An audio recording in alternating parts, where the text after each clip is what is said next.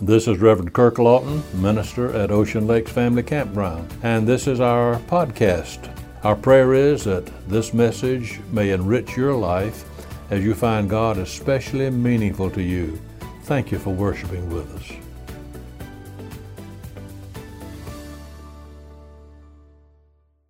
In the year 1912, a contest was held for the best safety slogan to be placed as a warning at railroad crossings. Ralph Upton won that contest with a slogan consisting of only 3 words: stop, look, listen. He received the grand total of $350 as a prize. That was back in 1912. The lives of many people were saved over the years since by this simple slogan, and yet many people die every year at railroad crossings who apparently do not heed this warning. According to Federal Railroad Administration statistics, there were 1,889 collisions at railroad crossings in the year 2020, resulting in 202 deaths.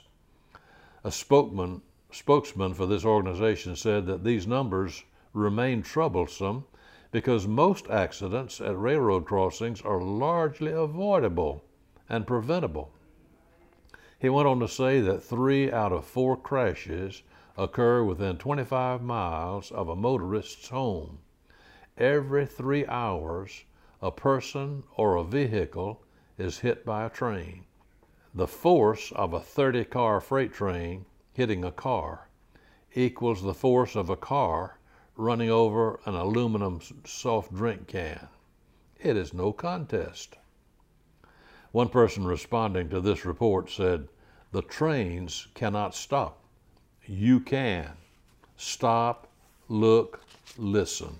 The day in which we live is one wherein we are all in desperate need of heeding warnings which are all around us. If it is important for us to stop, look, and listen to safeguard our physical lives, oh, how much more important it is for us to stop, look, and listen to safeguard our spiritual lives, that which will remain long after the physical is gone. In the 46th Psalm, verse 10, the psalmist gave us the words of the Lord: "Be still and know that I am God." Last Sunday we were thinking together about Pentecost, which was a week ago.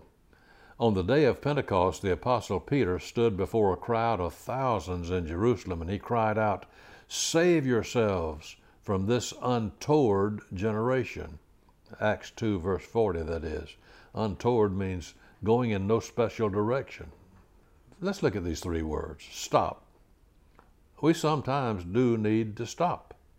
In spite of what some moral relativists say, Christianity does involve certain things that we cannot do. In past years, there's been a lot of talk about self-expression. I like what William Temple said about this. He said any artist who insisted on expressing himself ought to see to it that he first had a self which is worth expressing. Yes, life does demand certain restrictions. A young person cannot always say yes to lazy, carefree afternoons and evenings without saying no to good grades at school. The only way a young woman can say yes to a lovely schoolgirl figure is by saying no to all those delicious starches and sweets. Many families who are trying to get by on limited funds know that in order to drive the newest classy automobile, they must say no to some other things they might like to have. Any organized, well-adjusted life carries with it certain restrictions. You take away those restrictions and you don't have freedom. You have confusion and turmoil. If you take away the traffic light system from a city, you don't get freedom, you get chaos. Take away certain restrictions from the Christian walk of life, and you do not have real Christianity at all. You have a diluted, weak sort of imitation of Christ. You may not say that you enjoy sinning, but you don't want to get too involved in anything that would make you feel restricted. This is not Christianity. It's certainly not the kind of life that Jesus came to bring us, abundant life. You may have heard about the little boy who once prayed, "Lord, make me a good boy." But if you can't do it right now, God, that's all right. I'm having a good time like it is. Experts tell us, those who study genetics, that 80% of a child's development will occur before the age of 8. One child psychologist went even further to say that a child who has not been taught the meaning of the word no by the time he's 4 years old has spent 4 years in the academic school of crime. Oh, how sobering these words are. Stop is not a dirty 4-letter word. Sometimes God tells us to stop, and when he says that to us, it is always for our own good. Look at that second word with me. The word is look. Let's look and see what our Christian faith really is. So many popular misconceptions of the Christian faith everywhere today. Some people feel that it's based on who doesn't do this and who doesn't do that. Charles Templeton says no amount of things you don't do will make you a Christian. All the minuses in the world can never add up to the kind of plus living that Jesus offers. You can take out of your life 100 things that people tell you are wrong. That'll not make you a Christian. It'll merely make you empty. So, after we've taken the first step and have stopped, then we need to do what the prodigal son did. He came to himself. When you look at your own expressions of your faith, what do you see? Do you have a sense of release from all those negatives, all those distractions from Christian joy that Jesus offers? 2 young girls were brought up in the same town. One of them came from a very fine Christian home, but this girl thought her parents were real slave drivers. They were old fogies. "Why, all the other girls do this, Mother. Why can't I?" she often asked. But her mother was firm. She could not. This girl was allowed to go out only at restricted times. She was usually found at home studying, practicing the piano, and going to bed at a decent hour. Truly a jail if she ever lived in one, she thought. The other young girl came from across the tracks, from a broken home, where there was absolutely no discipline. She lived with her mother, who cared primarily about herself and her own convenience. This second girl was free to go anywhere she wanted at any time. She did not have to stay at home and study. She was usually found riding around with friends, having a good time. Dull things such as study or piano practice had no claim at all on her life. Now, picture these 2 girls 20 years from this time. Which one would you say was free to grow up into being a useful, happy woman? So it is with the Christian life and the Christian way. If you have never felt restricted in some way because of your first personal faith in Christ, well, maybe you ought to take a second look at it. Maybe it's not the kind of life that Jesus came to bring. One Sunday morning, a Christian layman from Louisville, Kentucky, walked down the street in St. Louis trying to find a place of worship. The streets were rather deserted on that Sunday morning, but he saw a police officer. He went over to the officer and asked him, "Sir, I'm a stranger here in St. Louis. I'm a Protestant, and I would like to go to church. Can you suggest a place?" The officer said to him, "Yes, I can." And he gave the man instructions as to how to get there. The man thanked the policeman and started to walk away, only to turn around and ask him, "By the way, sir, you know, there must be several churches on your beat. Why have you named that particular one for me to attend this morning?" The policeman replied, "I'll tell you why I chose that church to suggest you go there. Personally, I'm not a very religious man myself. I'm not a church man," said the policeman. "Yes, there are several churches on my beat, as you said. I'm sending you to this one because I have observed over the years that the people who come out of that church are the happiest looking people in St. Louis. Oh, what a testimony from one who was, in his own words, not a church man. People do watch our lives in and out of the church. What do we tell them when we leave our place of worship? Yes, we would all do well to look at our own lives. But there's a third important word, and that word is listen. There's no real value in stopping anything, which we do now, or even looking at ourselves, unless we're willing to listen to God as He speaks to us. Are you alert to His voice? Are you ready to listen? I've been told that in Omaha, Nebraska, a man can pick up a red telephone in an underground shelter. This causes lights to go on in SAC bases all over the world, Strategic Air Command bases. It also lights up a board at the home base in Omaha.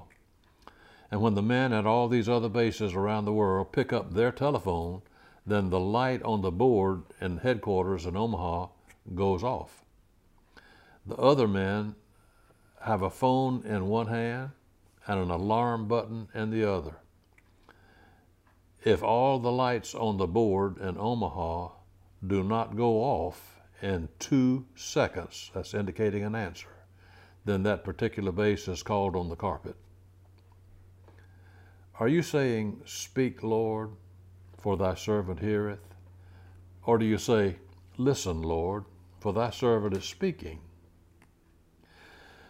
I may have shared with you before a classic story written by a newspaper columnist of some years ago, Erma Bombeck. It's a beautiful, heart-wrenching story in which she entitles "Please Listen." Erma Bombeck says it in these words: "It was one of those days when I wanted my own apartment, unlisted.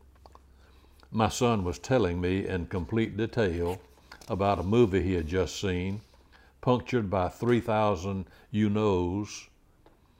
My teeth were falling asleep. There were 3 phone calls, or rather I should say 3 monologues that could have been answered by a recording. I fought the urge to say, 'It's been nice listening to you.' But later in the cab from home to the airport, I got another assault on my ear, this time by a cab driver who was rambling on about his own son in college. At last, there were 30 whole, beautiful minutes before my plane took off. Time for me to be alone with my own thoughts, to open a book, to let my mind wander as I sat there in the terminal, in the waiting area. A voice next to me, belonging to an elderly woman, said, 'I bet it's cold in Chicago.' Stone-faced, I replied, 'It's likely.' 'I haven't been to Chicago in nearly 3 years,' she persisted. 'My son lives there.' 'That's nice,' I said, my eyes still intent on my book. The woman continued speaking. 'My husband's body is on this plane. We've been married for 53 years. I don't drive, you know. And when he died, a nun drove me home from the hospital, and we aren't even Catholic. The funeral director let me come to the airport with him.' Erma Bombeck said, 'I don't think I have ever detested myself more than I did at that moment. Another human being was screaming to be heard, and in desperation had turned to a cold stranger who was more interested in a novel than in the real-life drama right there at her elbow. This woman needed no advice, no money, assistance, expertise, or even compassion. All she needed was someone to listen. She talked numbly and steadily until we finally boarded the plane.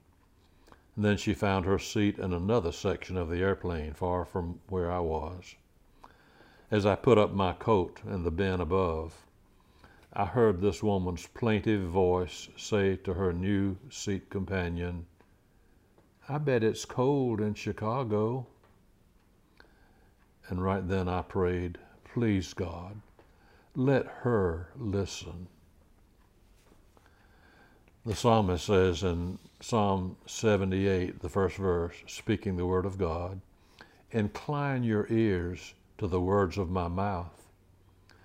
This verse reminds me of older people who sometimes have trouble hearing, so they incline their ear to hear better. Have you ever noticed that a bus driver will always open the door of his bus at a railroad crossing when he stops there? Do you know why? It's so he can get a cross draft of wind from both sides of the bus, from the window beside to his left and also the door to his right. And then he can hear better if a train is coming. God grant that we all may be willing today to open some doors of our lives in order for God to speak to us more clearly. Do you remember the words of that Christmas carol that we sing? No ear may hear his coming, but in this world of sin, where meek souls will receive him still, the dear Christ enters in. Stop. Look. Listen. O God, give us the faith in you and the commitment to your Son, Jesus Christ, to do just this as you speak to our hearts today. We pray in his name. Amen.